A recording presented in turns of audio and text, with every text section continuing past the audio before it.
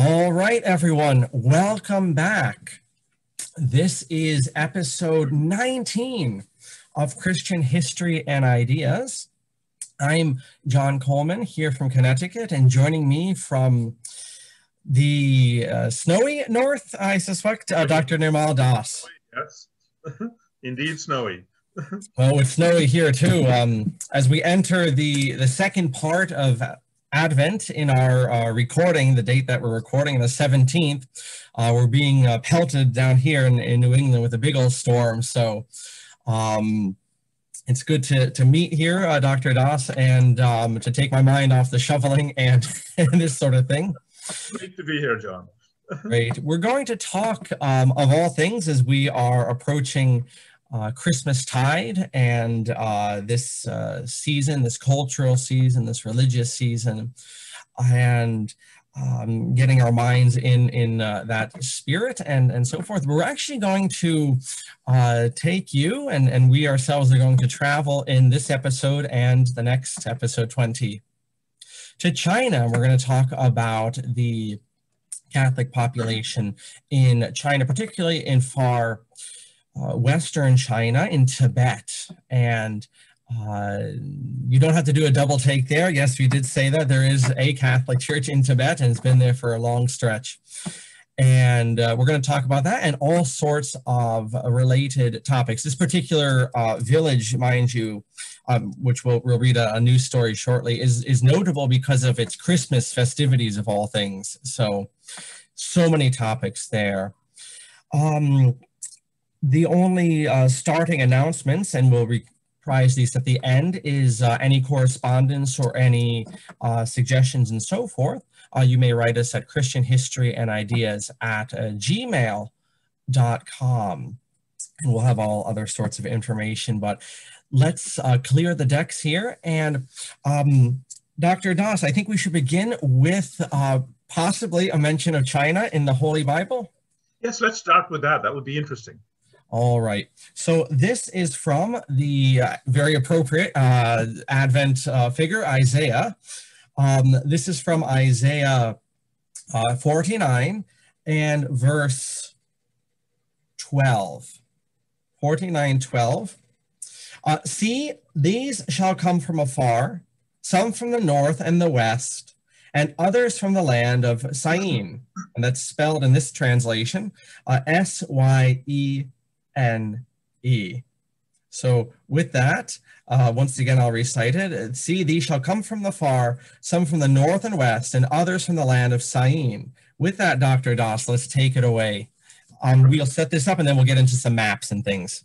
Sure, yes. So Syene is probably, likely, the classical term for China, Sunai, and of course, the world of China, as we know it, was known to the Greeks and the Romans, or the Western world, as the Chinese would call it. So now we should start maybe using their terminology as opposed to ours. So the Chinese are aware of the West and the lands to the West, and there is a lot of history of communication between the Greeks and the Romans, and so forth. And this will lead us into, the Christian period as well as we get into it. So China is not unknown, and the West is not unknown to China. There is contact, there is connections, and we'll talk about a very important thing, which is the development of the Silk Road, which is going to be the main artery of communication. And there are other roads too that were Roman and Greek and so forth. And the chief among these is a little mentioned river, but a very important river, and that's the Oxus River, O-X-U-S. Very, very important river in world history, actually, in Central Asia. It's in Central Asia, and it cuts right across. So these are the arteries, the communication highways of the time, which allowed China and the West to rather easily communicate and interact for commerce and, of course, ideas and so forth. So the two, we may assume that the two are separate, or they're self-enclosed and all this sort of thing, but they weren't. there was a lot of dynamism here. There's a lot of dynamic communication and contact going on. And we have a lot of history of that, actually. And this contact goes really, really far back. And we can, look at that some other time. But for us, it's quite interesting that these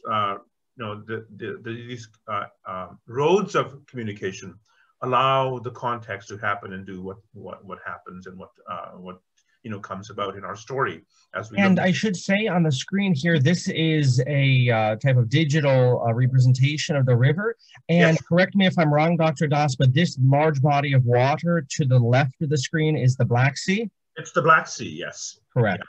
So, and this, of course, links it up with Greece and Rome and the Mediterranean and all that. So you can see how easily it is to access Central Asia and right into China through this river. And some say that this is probably the route also that the early Greeks took into India in the 7th, 6th century and so forth. It's a very interesting, river. Very little known, unfortunately. And some historians even think that it's this river that Alexander the Great took into his, conquest of the East that way. So very important river that connects all of Central Asia and takes us right into the borders of China. Right. Yeah, we often forget that the Romans were up in Armenia and they had access all around the Black Sea. If they had their way, they would have encompassed the Black Sea because it let them get trade up into Russia and things. We don't think of that being a front of the Russian Empire, but they were very much thinking that. Of course, and don't forget there were other roads. There's the Amber Road, there's the Fur Road, Siberian Road. So these we in our own I guess in our own worldview we think these are all cut off and no one knew each other. And no, the world was quite dynamic, just like today. People knew each other, knew about each other. And of course, there was a great deal of curiosity.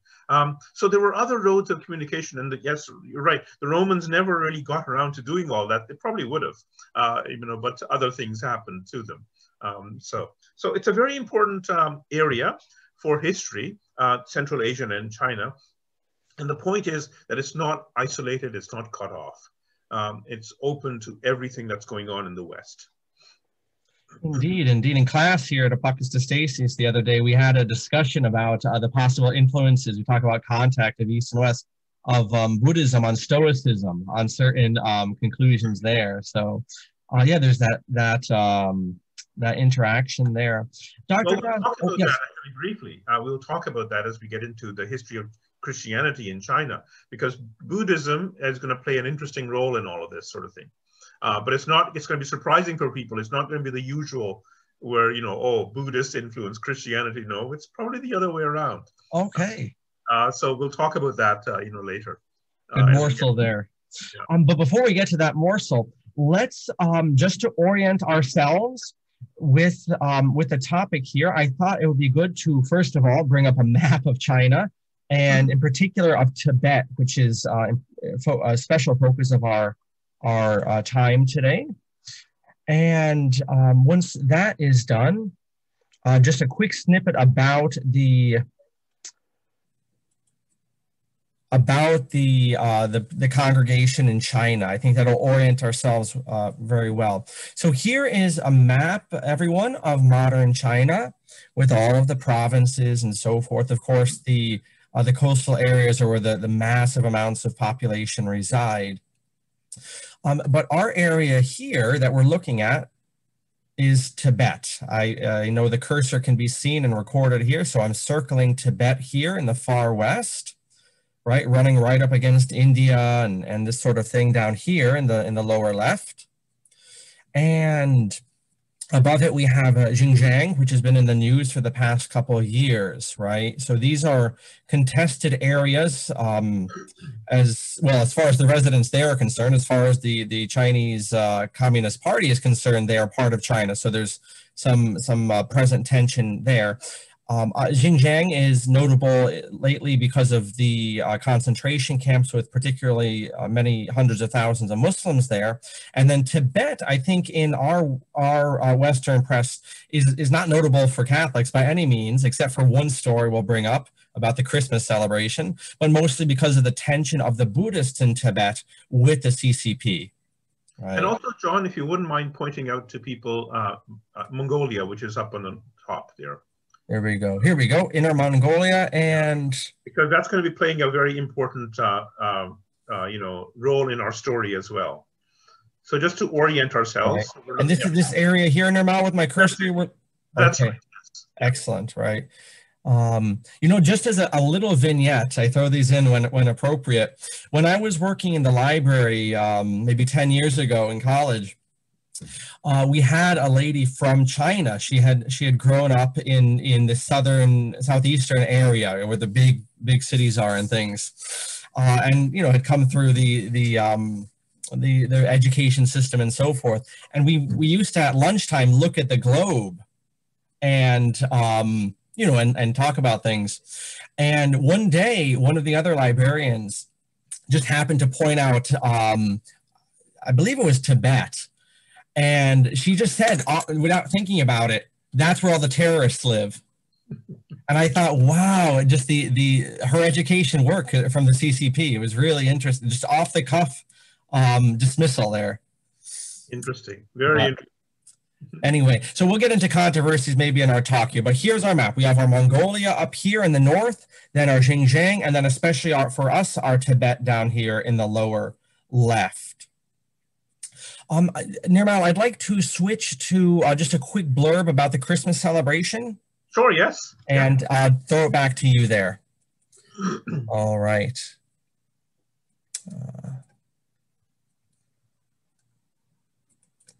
Here we go. There we go. Okay. Please note that this happens to appear on a website called exploretibet.com, which is a tourist website, which is very important for certain cultural points we'll be bringing up probably in our next episode. But anyway, the title here from exploretibet.com is "The Only Catholic Church in Tibet." When mentioned, Tibetan religion, Lama religion with dense nationality, color, and its mysterious atmosphere will appear in mind. It's a horrible beginning sentence. Shame on the editor. That's very clunky. Okay, but okay, the traditional Lama religion, the Buddhism and so forth will appear in mind, giving you the feeling of mystery and dignity. Most Tibetans believe in Buddhism, but there is a small village in Xinjiang near Naxi in Naxi Ethnic Group Township of Markham County under Kamdo Prefectorate in southwest China's Tibet Autonomous Region, where 90% of the villagers of this town believe in Catholicism. And it describes later on, the Chinese Christmas festival there, which is a melding of various points that we can bring up. But now that we know our map, Nirmal, and we have a little bit of a orientation there, let me throw it back to you. Okay, great. And also Tibet, we should, we'll look at that as well. It's not surprising that there is still one church left, but there was a time when there were quite a few churches in Tibet because Tibet was largely Christian, but that's going to be later on in our story. So we shouldn't, jump ahead. So what I thought I would do very quickly is to give a context to Christianity in China. Because often we think of Christianity in our own day and age, in 2020 and 21 and beyond, but it's a faith that is rooted very deeply in China, and it's very old and ancient in China, and likely more ancient than Buddhism in China. So the point is, how old is Christianity in China? I mean, that's the basic question we should ask. Now, there are certain kinds of traditions which point to St. Thomas, who is, of course, Christ's disciple, who we know went to India and evangelized there. And there are also traditions that he traveled from India into China. And he did this sometime in 64 AD, 64 to 87 AD is what people are suggesting, or historians. This stuff is very new, this kind of study into ancient history of Christianity in China. And it's only recently that newer things are being looked at, new archaeological evidence is coming out. And if you wouldn't mind bringing up the frieze that we talked about, John. Yes. At the Lianyungang frieze, which is very interesting. And it's one of the latest ones that has been brought up. Not this one, but the other one, the first one you just had, John. There we go. That's the one. It's a cover of a book in French by a very interesting French historian, Pierre Perrier.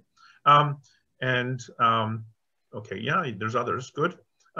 So the interesting thing about this frieze is that it seems to depict Christ, the Virgin Mary, and various scenes from Jesus's life. And of course, there are all kinds of, discussions, controversies. Some say it's not as old. Some say it's Buddhist. So there's a lot of give and take right now among scholars. But for the majority of the scholars that are looking at this, and Pierre Perrier is one of them, and he's suggesting that we're actually looking at a very ancient and very early Christian frieze. And frieze is, of course, carving on a rock, on stone. There's a very ancient and early Christian frieze in China, and he's located various Christian elements in that. Unfortunately, I don't think we can access too much of those images on Google. We tried, but unfortunately it's not available. So perhaps what I should do is maybe scan the book sometime, and we can talk more about this. Absolutely. St. Thomas's mission into China. It's fascinating stuff. So there's a lot of this stuff, archaeological stuff, I should say, that is now being looked at anew and maybe discovered. So the story is slowly being pushed back of Christianity in China. So it's not a new phenomenon at all in China.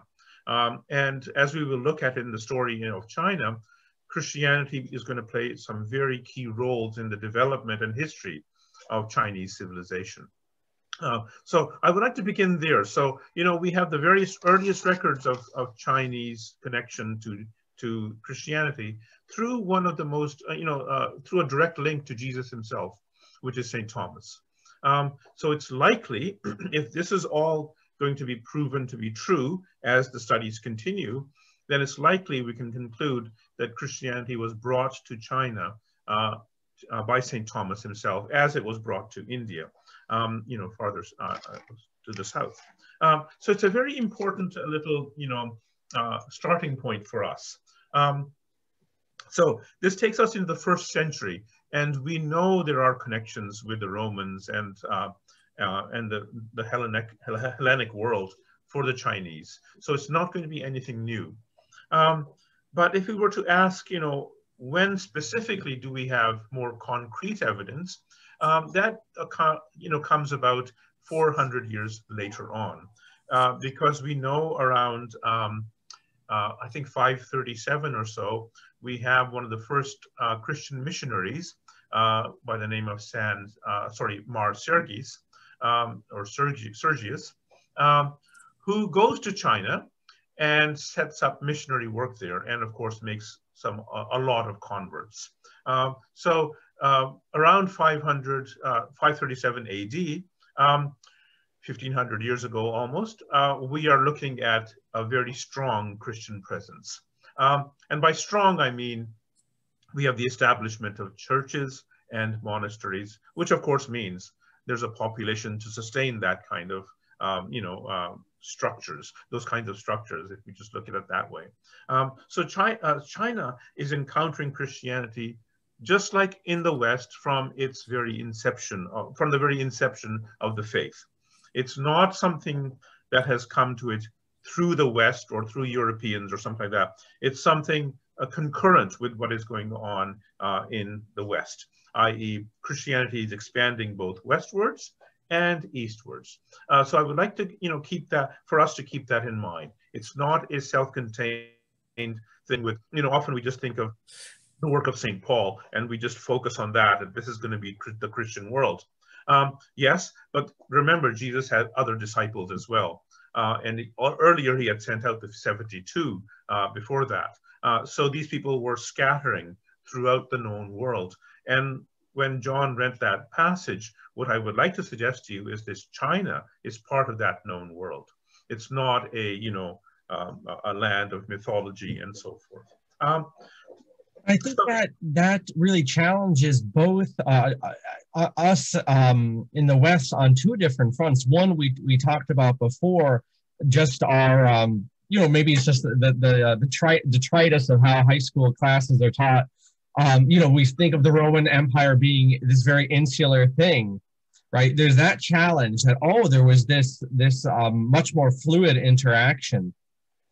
But then there's the other one. Very often in at least Catholic history, the narrative is always through the Roman Empire and then through the early medieval area in Western Europe, and that's where the whole story takes place. And I think this reality is blowing our minds on both fronts.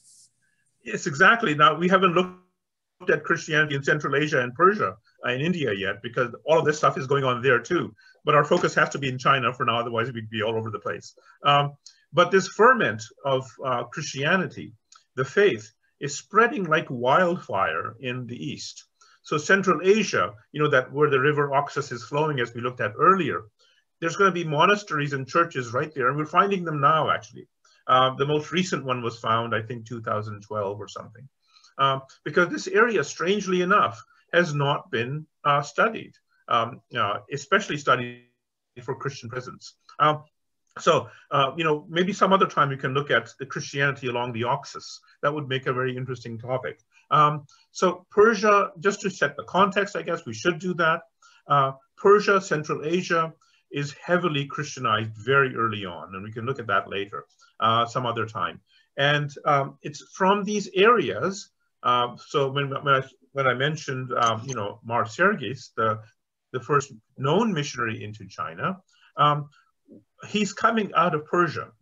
So he is a Persian, probably. It could, we don't know his ethnicity, but certainly Syrian. And he is traveling east because this is the known world for them as well. So they have connections with the Roman world, and they also have connection with the Eastern world. And so the Eastern is very dynamic that way, the Eastern world, I should say. It's communicating with everybody. So when, Mar Sergis goes to China, he is, he's doing what has been done all the time. And this is where another important, I think, aspect of our story comes in, and this is the development of the what we know as the Silk Road, which is what John has just shown us on our map. Where all the camels going around. Convenient with the camels, though. They have to throw in the camels. Yeah. So as you can see through the map, people are traveling and making their way. Now, the interesting thing is that this road was ancient, but it was, I guess, permanently established, or we might say paved, or whatever it could be, by a very important Chinese general by the name of Pan Chao. And he does this sometime in, I think, 94 AD. He's dead by about 102 AD. But by 94 AD, he has established what we will call the Silk Road, i.e. that permanent highway linking China with the West, with all of the West. So, Dr. Ross, as we envision the Silk Road, which is so influential in East-West communication, ought we to think it as, almost a single road, or is it appropriate more to think of it as something like the American Underground Railroad, which is a series of trade routes going, or a series of routes going in a general direction? What would you say is more accurate? I would think of it, think of the road as a river with all little streams, that come and flow into it. So all those little streams are the little, passages, paths, roads, other streets, other passages and ways that people have made in order to travel. But there is a very succinct, highway, i.e. it's a visible road as such, paved and looked after, because when Pan Chao makes this road, he also establishes way stations, i.e. resting places, inns. So it's basically, inns, I think it were every 20 miles or 30 miles, I'm not sure offhand quickly, but there were, stopping areas or caravanserais, as we will later on know them. And these stopping stations are where people can rest and animals can feed, and there's, water and food and all that sort of thing. So there are restaurants set up along the way. So it's both. It's more, it's like, ways and passages and streets and roads, but there's also a main passageway, or a main river into which all of these flow. And that river and that main road is maintained through imperial edict, the Chinese imperial edict, through, they spend money maintaining the road, looking after it and repaving it, and, looking after the way stations, the resting stations, or the inns, as we might call them, along the way. So it's not a haphazard thing at all. It's a very structured thing. So when we talk about the Silk Road, we're not just talking about, we just kind of head, west or east and keep walking that way. It's actually a specific passage, a road that you walk on, that you take, and it's well maintained. And it's going to be well maintained well into, probably the 17th, 18th century. It's only then that it begins to fall apart, and other things happen. Excellent. So I think, Dr. Das, what I'd like to do now is actually read a snippet from an article about the Christmas celebration in Tibet. Would that be Sure. a good place to go? Sure, we could do that. Yes. Okay, excellent.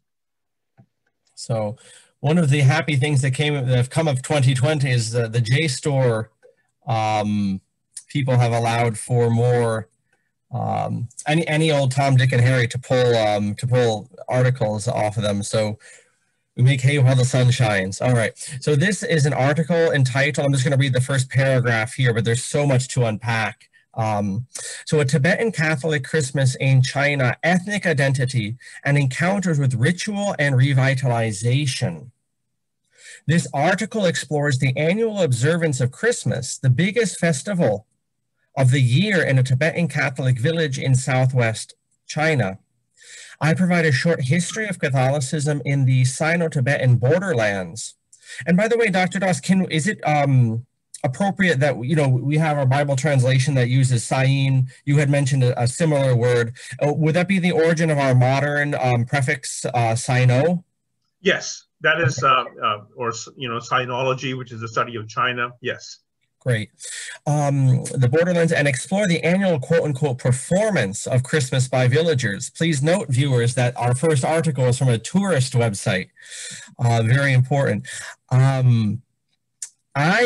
The author, framed the syncretism of the Tibetan Christmas festival itself, a mix of Catholic ritual and Tibetan influences, against other ethnographic observations of Christmas. A second topic addressed is the influx of both Chinese and foreign tourists and academics who visit the village to observe and take part in the festival. In exploring the issue, I examine the relationship between these visitors and local Tibetan villagers during the festival. I suggest this plays into a larger move by Catholic Tibetans in the region to utilize the state development and transformation of the region as quote-unquote Shangri-La to aid in promoting and developing their own unique identity as Tibetan Catholics. All right. So Dr. Doss, I think a good place to move from here would be perhaps the interaction initially or in later history of of Catholic culture and Catholic belief with the local indigenous culture. Right. Now, when we get into these kinds of anthropological studies, we have to be very careful because unfortunately, a lot of these anthropologists have very little understanding of history. And so their assumptions are ahistorical, which can be good or bad. Mostly bad, I think. Why I say that is because Tibet is not a stranger to Christianity either. Very quickly we can, look at the history of Tibet, Christianity in Tibet, which goes back to the year 690 AD. And that is when we know that the very first churches were established and monasteries were established, Christian monasteries, I should say, were established, because there are Buddhist ones too, were established in this area. So we're looking at about 1400 years, 1300 some years of Christianity. So when we say, oh, there's one little Catholic church in Tibet. Well, that one little church, of course, it's good that it's there, but it's not, it's a remnant as opposed to something new and something Western. It's a remnant of what was there before, which was great, which was amazing, which was expansive. And the development of Lamaism and Buddhism is much recent in Tibetan history than Christianity. From about 690, we can start looking at and tracing various, interactions and establishment of Christianity. And this is, of course, going to be done by missionaries out of Persia, out of modern-day Iran, Christian missionaries out of there, moving eastward into these areas. Now, the Christianity that they're bringing, we should, talk about that yes. too, is what we normally call Nestorian. And this has been given a very bad name, by people who should know better.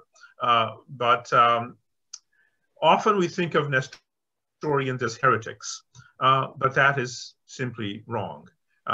They were not heretics. That's a misunderstanding and a misreading of Christian history. I don't know, do you want to briefly talk about the Nestorians, John, or? I think that topic we ought to save for our next episode in order to give ourselves proper elbow room to get into it. Sure. Okay. So what is it going on is that we don't have this division. Let's very briefly look at that. We don't really have this division of Catholic and non-Catholic Christianity right now. That is going to come much later on, Right now being 6th, 7th century? Exactly, when this all is happening. So that schism comes, what, in 1053 or something, well, we'll talk about that at some other time, the Great Schism, or the split. But at this time, it's still unity we're talking about. There's a unification. No one's questioning the Christians in the East as somehow questionable. And saying we're better, we're the real Christians, they're not Christians. So that consciousness doesn't exist. When we're talking about, Christianity, we're talking about a faith that is still essentially unified. There isn't that much debate. Yes, there are disagreements, as Nestorians, are going to be doing later on, and we'll talk about that in a minute or later. But there's not going to be this consciousness of us and them that is going to be developing later on, which is going to isolate these communities. Unfortunately, this is the tragedy of Christianity, of world Christianity. This isolation, self-imposed isolation of the faith geographically.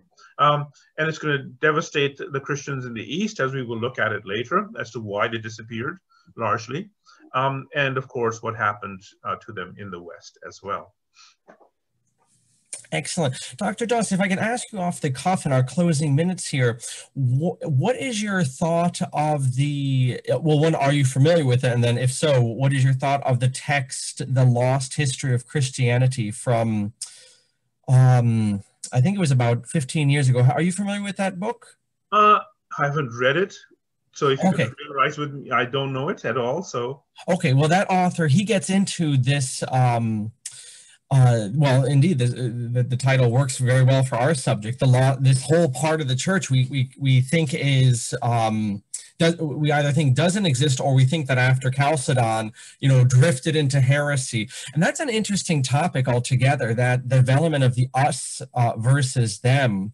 I know the other day I had a discussion with someone about liturgy and public and private prayer. And it occurred to me halfway through the discussion that we were using very modern terminology for, for this older reality of prayer. We were talking about, liturgical traditions, and I thought how inappropriate, just in my mind, that we were using this kind of 19th century demarcation of things, trying to impose it on the 13th or 12th century, what we were talking about. this is the biggest problem, is that we're so imprisoned by 19th century terminology and mindsets, 18th century as well, 18th, 19th centuries. We really need to get away from, Mr. Hume and company and all the rest of them that come after. Religions do not work this way, as David Hume assumes they do. They do not work this way. And especially Christianity. Christianity is not a bunch of, pagan myths cobbled together to make it sound, Christian, and all of that. That we all, especially in Christmas time, all that comes out, oh, the pagan roots of Christianity, I'm sorry, of Christmas, and all of that. No, Sol Invictus, Nirmal, Sol Invictus, Sol Invictus. Oh yes, and Christmas tree, right? Christmas tree is pagan, German, some, yeah. No, it isn't. It was known as the Paradise Tree, which means it's part of the whole story of Adam and Eve. And this is why the early medieval church had Christmas trees. It was a reminder of the original sin and Christ's redemption. So there was anyway, we won't get into that. Adam and Eve's feast day, by the way, being exactly. The 24th of December. Exactly. Thank you. Yes, exactly. But we'll talk about that some other time. So, this is the problem. There's an 18th, 19th century mindset we still have, and we haven't gotten away from this mode of thinking, and it's unfortunate that it becomes normal to say, oh, Christianity just adopted all these things from all over the place. And it's what we'll talk about when we talk about Buddhism and Christianity, because the two in the East are now going to be combating or existing together. And what's going to happen in this area with them? And as we will see, it's the dominant religion is Christianity, which is going to influence a lot of stuff in Buddhism. And of course, later on in Hinduism as well, but that's some other topic. So yeah, it's a great point you make. Unfortunately, we're still prisoners of that mindset, of the 1700s and the 1800s. And we really need to work hard to get beyond these things. And because those are not good mindsets to have, because they lead us astray all the time, as they led those people astray into all kinds of problems, like the French Revolution, etc., and the Russian Revolution, and so forth. So yeah, we have to be very careful with the way we think and how we use the paradigms we have in our heads to explain the world and the past.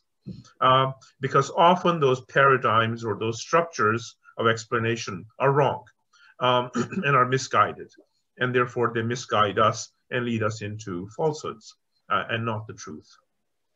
Excellent. So we'll leave it there. And when we come back for episode 20, we're going to start off with a treatment of Nestorianism, so-called, and the split and the isolation that happens. And then I think, Dr. Das, what do you think about merging into that very topic you bring up about the Buddhist and Christian interaction in Tibet? Let's do that. And China as well. Let's do that. Yes. Okay. Yep. As we wind up in these closing minutes, the clock itself being a great artifact from the 18th century, or at least the attention we pay to it in the 19th. As we wind up, Dr. Das, tell us about the postil for this merry month of December, and what are some articles we ought to take our eyeballs to? Oh, it's actually great stuff there. You've written another great piece. Actually, you've wrapped up your trilogy of We the People. So I would really highly recommend people we the people go over there and take a look at that great article that you've written. So I would highly recommend that. We have some more great interviews, a really interesting discussion of what the reality of the French Revolution was, the great slaughter of Christians during the French Revolution, because it was a profoundly anti-Christian movement as opposed to anything else. So it had very little to do with life, what was it? Liberty, brotherhood, and all that sort of thing. It was actually a very profoundly anti-Christian and a very violent anti-Christian movement. So this is a very great article that looks at the slaughter that happened of Christians in the Vendée region of France. Terrible stuff. And from, those wounds are still around. People still haven't recovered. So France never really recovered from the violence of the French Revolution to this day. So yeah, there's some very interesting articles that people should take a look at. Excellent. And then concerning the school that Dr. Doss and I run, Apocalypse Stacey's an Institute for the Humanities. That door is closing on old man time for 2020, but we're still taking students for the spring semester, which begins the 11th of January, and you may find out the various courses that we offer.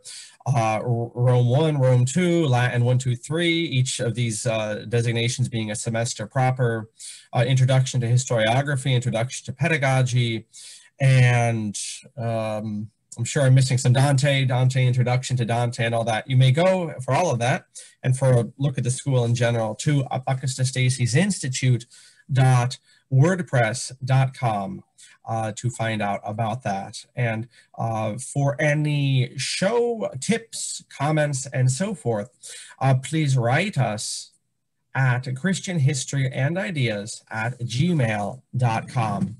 Dr. Doss, thank you so much for your time here. It was a pleasure, John, always. Take care.